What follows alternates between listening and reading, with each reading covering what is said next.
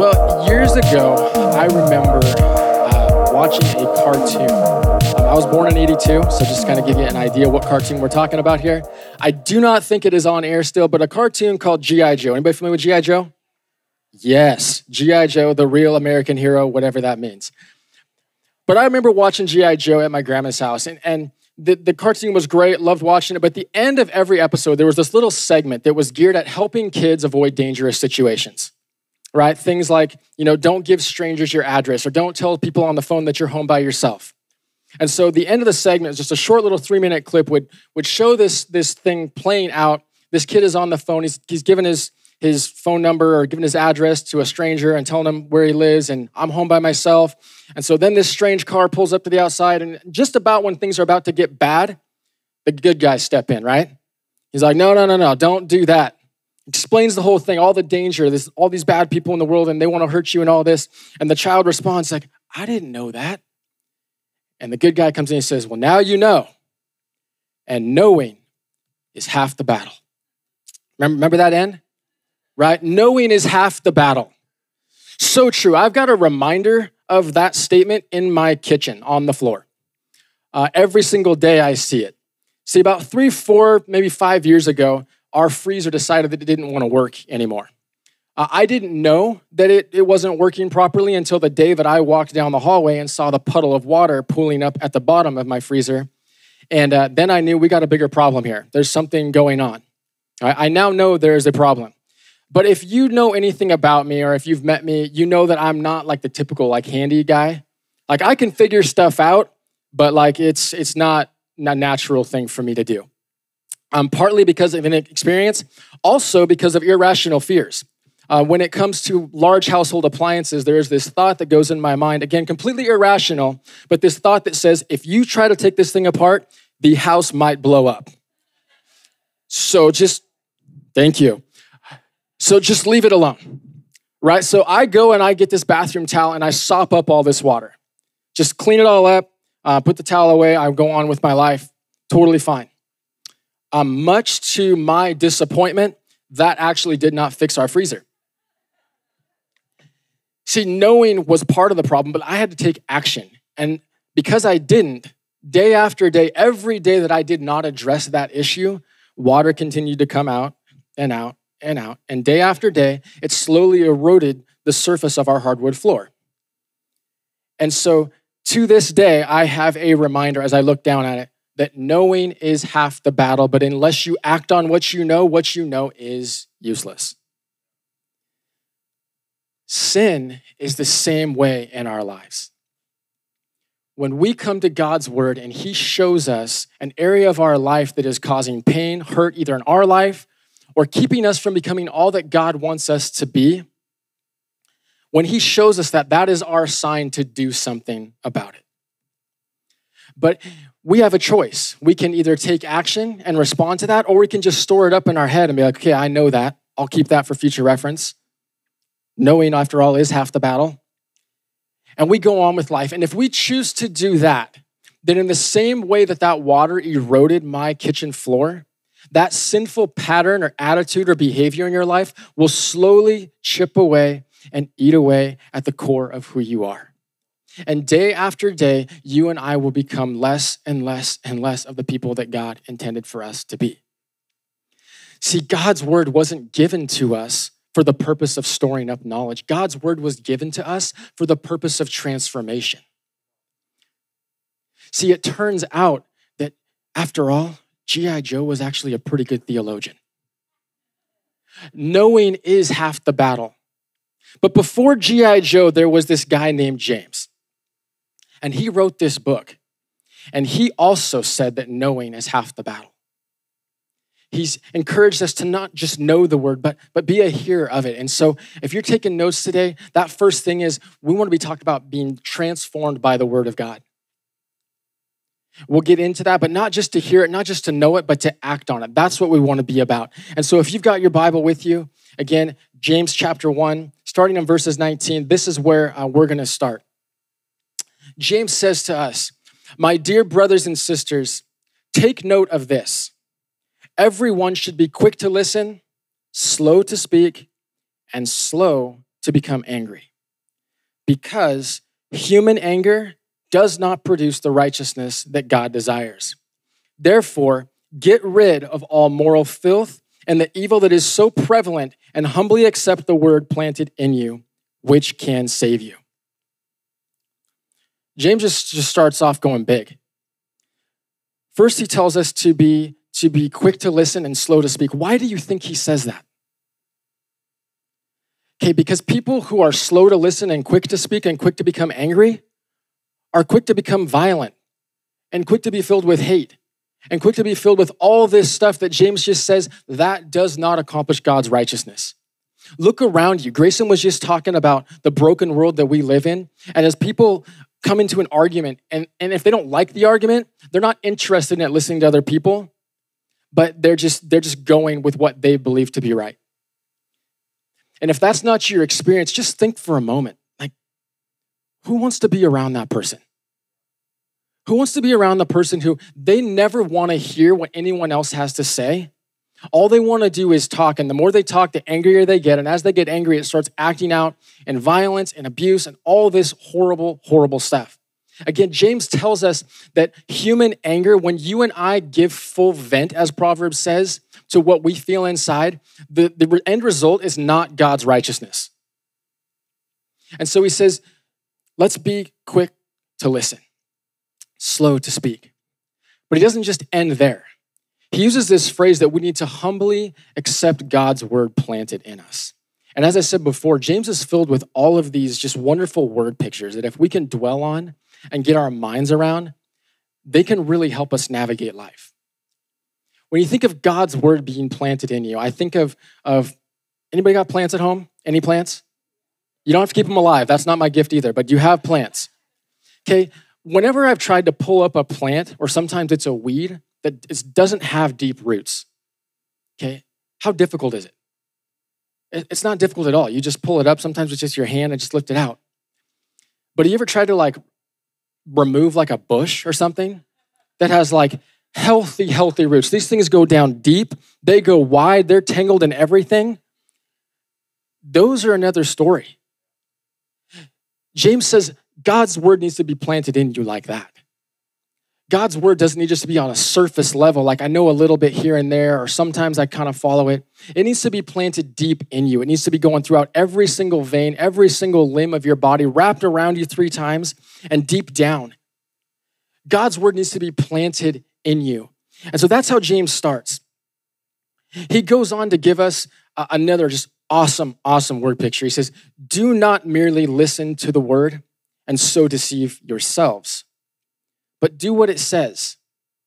Anyone who listens to the word but does not do what it says is like someone who looks at his face in a mirror and after looking at himself goes away and immediately forgets what he looks like. But whoever looks intently into the perfect law that gives freedom and continues in it, not forgetting what they have heard, but doing it, that person will be blessed in what they do.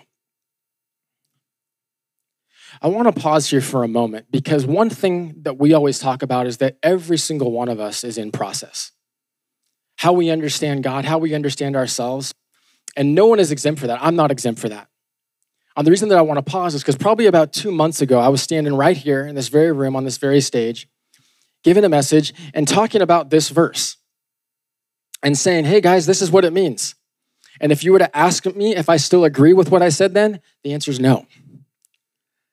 God is always inviting us to go deeper and deeper with him. And I believe that God has given me kind of a handle to grasp. See, before I used to think that this was some kind of spiritual amnesia. Like if you're a hearer of God's word, but you don't do it, you just kind of wake up one day and I don't know who I am. I'm not sure what I look like. I don't know. And it's okay, you can make a compelling argument, but there's not really a handle to grasp onto this. And over the past few weeks, as God is really just allowing this passage to just stir my heart, really just say, this is what this means. Such a powerful, powerful picture. And so if nothing else, I really hope that this is what you grasp this morning, because what he says here is so important. What he's saying, what I believe he is saying, is that God's word is like a mirror. Okay, when you look into it, it shows you who you really are. You can decide to not act on that, but it won't make it any less true. Okay, as James says, the only person that you're deceiving in that case is yourself. Just because you don't agree with what you saw, or just because you choose not to act on what you saw, doesn't make it untrue. Are we following? Okay, this is such a powerful picture. So just imagine this, okay? Let's say you're at a restaurant, right? And you go into the restroom in front of the mirror and you look at yourself and you see that you got a little bit too excited at the wings that you were having, okay? And you got some big old smudge of something here, right? It's on your face. You go into the restroom, you look into that mirror tells you the truth. It tells you no matter what you think you look like, that's what you look like. Okay, you have a choice right now. You can either take care of that and move on, or you can go right back out the same door that you came. And who are you going to deceive? Yourself. Every single person that looks at you is going to say, you got something on your face. Okay, God's word is like that. Okay, so follow me here. When you come to God's word, the purpose is for transformation. And as you come to it, it shows you, it says that this is who you are. Yes, you are deeply loved. But because of sin in this world, you are deeply broken. See, that smudge on your face is like an anger issue, a self-control issue. And I've shown it to you. And if you choose to ignore it, if you choose to pretend like it doesn't exist, you're not changing the truth. Because as soon as you walk away from this moment, everyone around you sees what's going on. Everyone around you sees that you can't control your tongue. Everyone around you sees that you don't care what they think, that you're not interested in listening. So are you with me? You hear what James is saying here? Super, super powerful picture, because none of us wants to be that guy who goes and just walks around with some big glob of something on us, but acting like we're good. We got nothing. And so James goes on and continues, and he wraps up this passage like this. He says, those who consider themselves religious and yet do not keep a tight rein on their tongues deceive themselves, and their religion is worthless. See, religion that God our Father accepts as pure and faultless is this: to look after orphans and widows in their distress, and to keep oneself from being polluted by the world. James has taken us back to the first few verses that we read, being quick to listen, slow to speak, slow to become angry. He says, if you ignore that instruction, that guidance from God, you may consider yourself religious, but your religion is absolutely worthless. Okay, if you got mirrors in your house and you look at them and they show you that things aren't quite how you want them to be, and you don't do anything about it, you just go on with life, it is absolutely pointless for you to have a mirror. That's the purpose of it. God's word is for the purpose of transformation. And this is going to sound super harsh, so much so that I didn't want to say it, but as I was talking to the guys, they're like, well, you got to say it. The purpose of God's word is for transformation. And so if I'm going to come to it, and when it shows me something that I don't want to see or that I don't like, instead of taking action, if I just ignore it, it's pointless for me to have God's word. God's word is for the purpose of transformation. And so if we're not going to do that, our religion is worthless. But he says, if you want to have a pure and undefiled religion, here's what you need to do.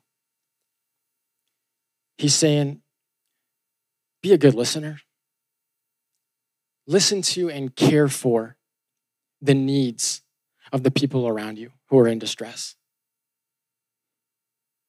Help them. That will lead to a worthy religion, a religion that, as James says, is pure and undefiled. So again, we're talking about being transformed, being not only hearers, but doers. Okay, and we could just leave with that and just kind of work on that. But I got like 20 more minutes left. Okay, so we're gonna use that if that's okay. No? All right. I'm still very much in process in this. Okay, God has shown me that I can be a loose cannon. That sometimes I'm not a good listener. And so this isn't just like some happy advice. This is stuff that I am fighting to follow every single day. And so the first thing, if we're going to be transformed by the word of God, if we're going to be doers, not just hearers, the first thing that we have to learn how to do is slow down.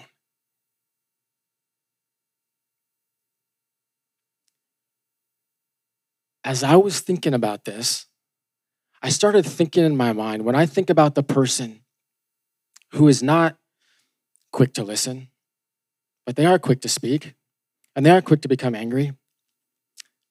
As I picture that person in my mind, as you picture that person in your mind, are they typically moving fast or slow? Yeah, they usually got something going on. When you get all riled up, even if you're moving slowly, your blood pressure is about through the roof.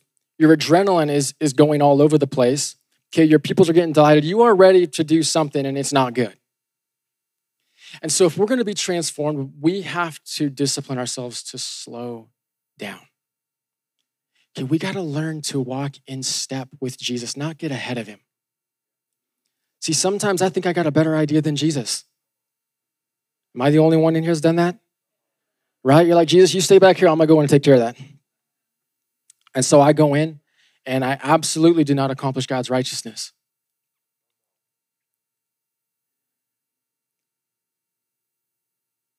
But what he says is don't just slow down, but get curious. More curiosity, less criticism. If I can slow myself down, okay, if I can remember to walk in step with Jesus, then when I go into a conversation, I can come with curiosity. When I'm curious, I don't usually get mad. It's funny how that works. If I come to a conversation and I say, you know what, 95, maybe even 97% of what this person's about to say, I know exactly what they're talking about. But that 3%, I've never heard of that before. And so I'm turning my ear. I got to hear what he's saying. I got to hear what she's saying. So curiosity is such a practical tool. One of the cool things that I've gotten to do recently is walk with a couples from our church through premarital counseling. And getting to teach them how to use all these practical tools, things that we can practice. I tell them right at the beginning, like marriage is hard work. But if you practice, if you put the work in, like you can do this. God can guide you, he can help you. And so one of these tools that we give them is called 10 Steps to Resolving Conflict. Sounds fun already, right? So good. Okay, so the first thing that has to happen, if you're gonna use this tool, then you have to both agree that you're gonna set a time and a place to resolve this conflict. You're gonna talk about it. And you're both gonna know when it is. See, there's no ambushes when we're doing this. There's no, I'm not giving you a chance to think about this. I'm gonna spring this on you or I'm gonna jump on you. Okay, so the first thing you're gonna agree, a time and a place, this is when we're gonna talk about this. The second thing that we're gonna do is we are both going to agree on what the problem actually is. See, if we don't do that, then the problem is you. Or the problem is me. Okay, but if we got to come together and say, this is what the problem is.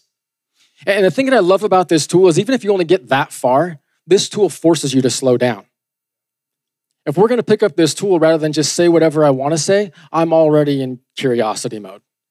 I'm already in creative mode. I'm already slowing down.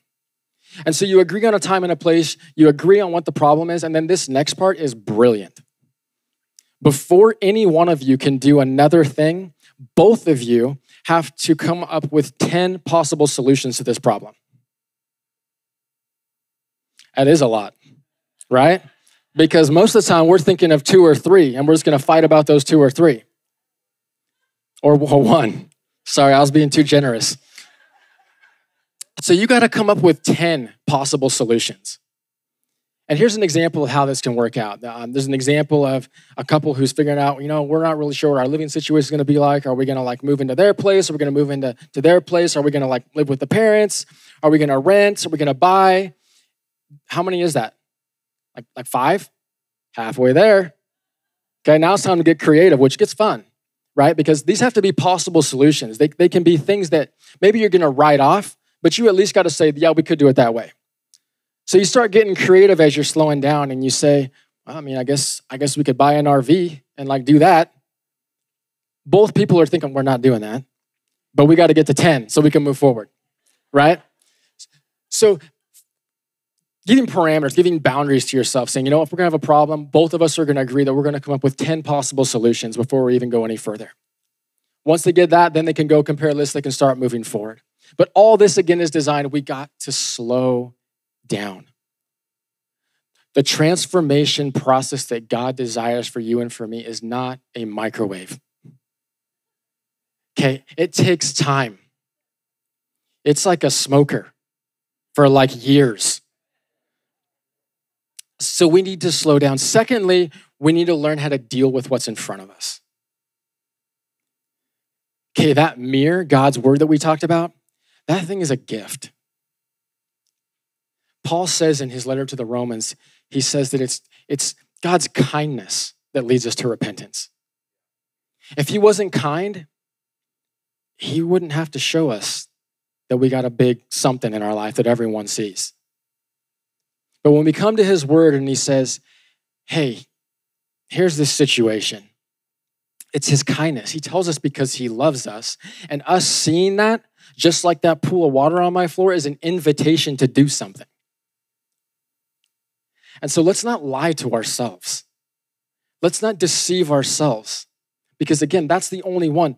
Both cases, he uses that word deception. He says, yourself. You're the only one who's being fooled.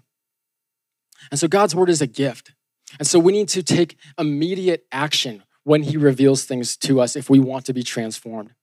That word immediate is so, so important because even right now in this room, God is planting seeds in your heart. You are connecting with certain things and the Holy Spirit is saying, yep, he is talking about you. God is planting seeds in your heart. But we have to be very, very real with ourselves and know that on the other side of this moment of planting, there is a very real enemy who loves to snatch seed. He loves to pick it up. So if we're sitting here and saying, you know what, like I'll deal with that in 5 minutes, or I'll deal with that after lunch, or you know what, today's a really, really busy day, I'll deal with it this week. The enemy says that is the perfect answer for you to say.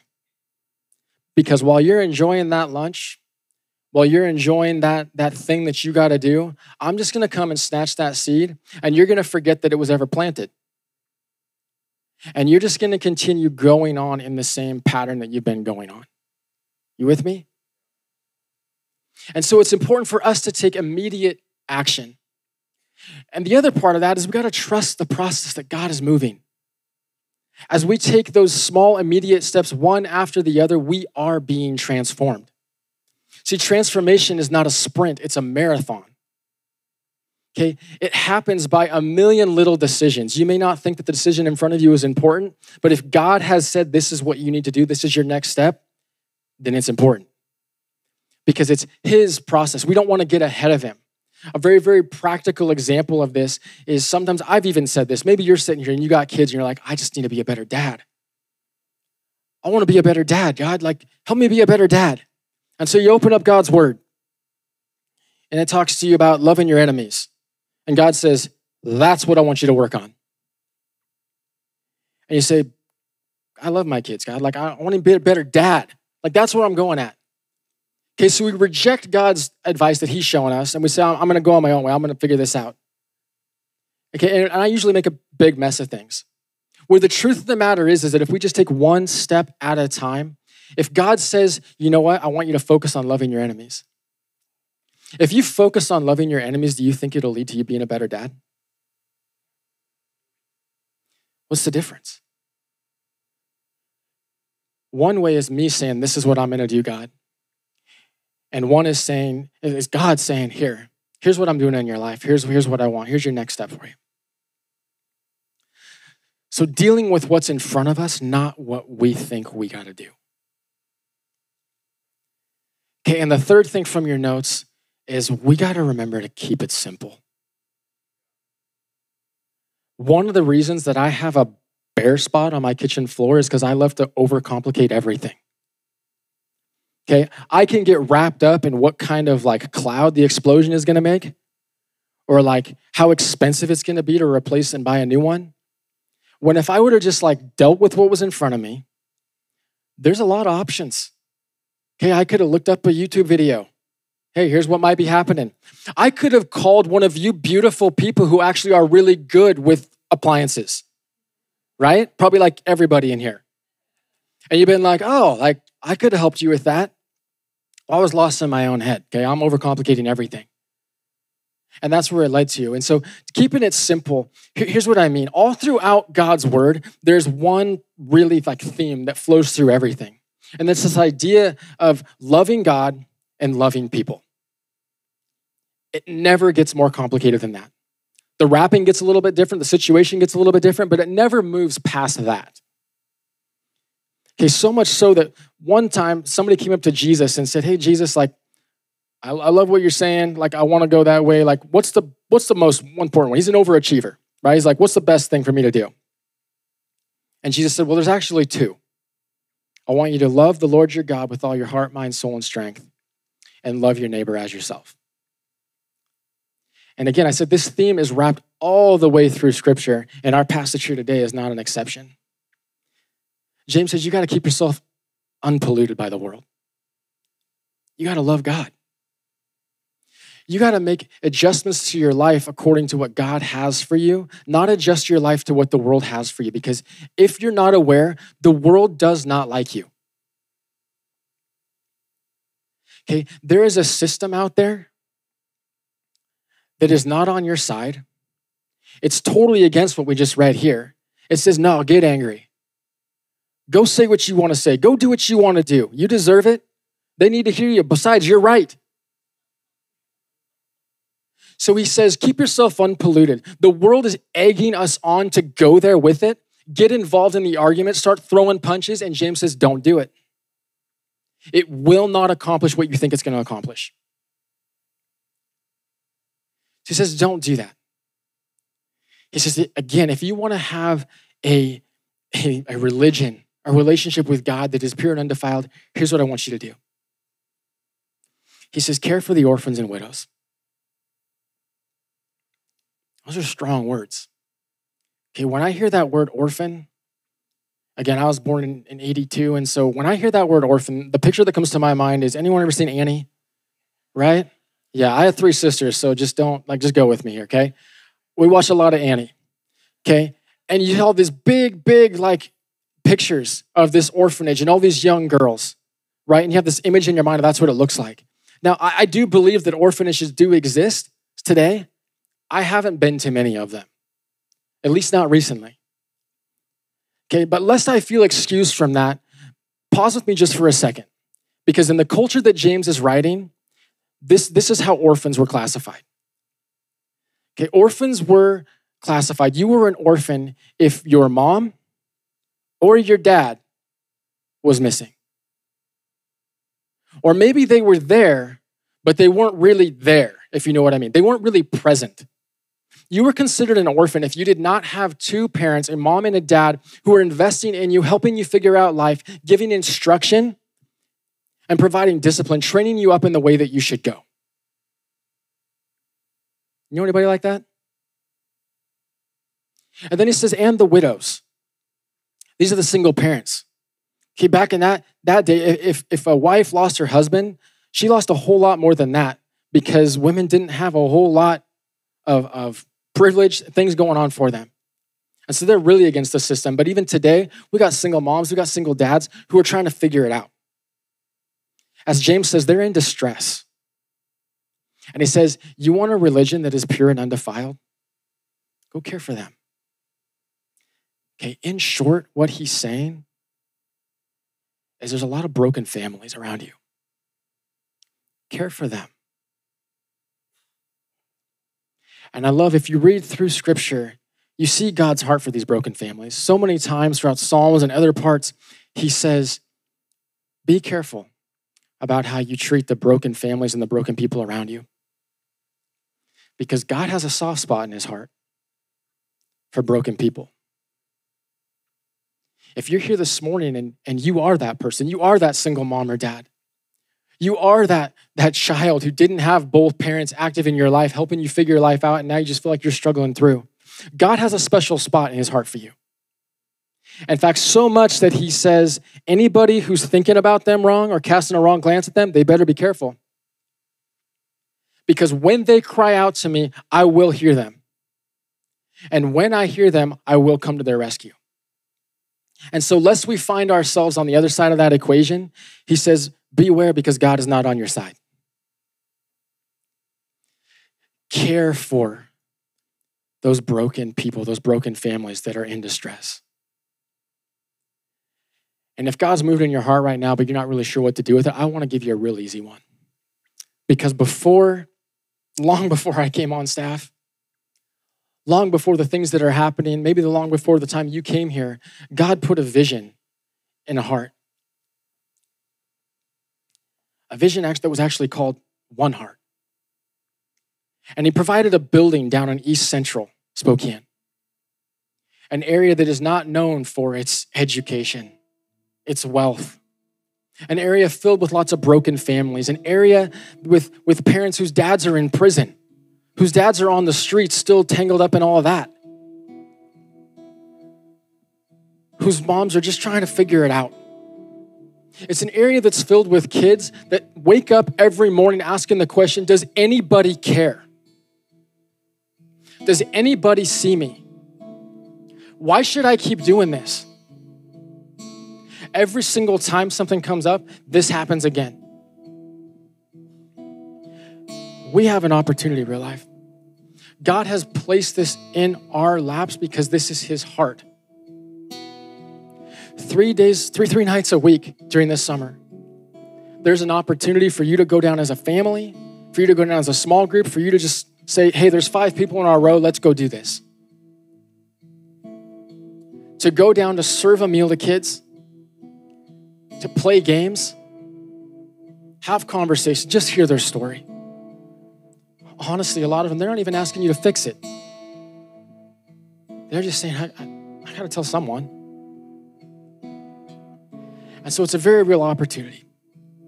Grayson was up here a little while ago. He's helping organize that. Eric, our kids pastor, is helping organizing that. If God's moving on your heart and you want to get involved in that, talk to them. Come talk to me. I'll find a way. We'll get you connected to find a way to get you down there. Because I guarantee you, we're talking about transformation. If you go down and invest your life and care for the people that God cares about, it may not make sense, but he will transform your life. You will become a different person as you step outside of yourself. Again, the purpose of God's word is transformation. See, transformation, it's a process. Paul, again, I mentioned Romans before, but in his letter to the Philippians, he says, be confident of this, that he who began a good work in you will be faithful to complete it until the day of Christ Jesus. My translation, God doesn't do things halfway. He started a process of transformation in everyone. They may not even realize it yet, or maybe they have realized it, but they're still trying to figure it out. God's never gonna stop. He says, you keep following me day by day, reading my word, adjusting your life, and you will be transformed.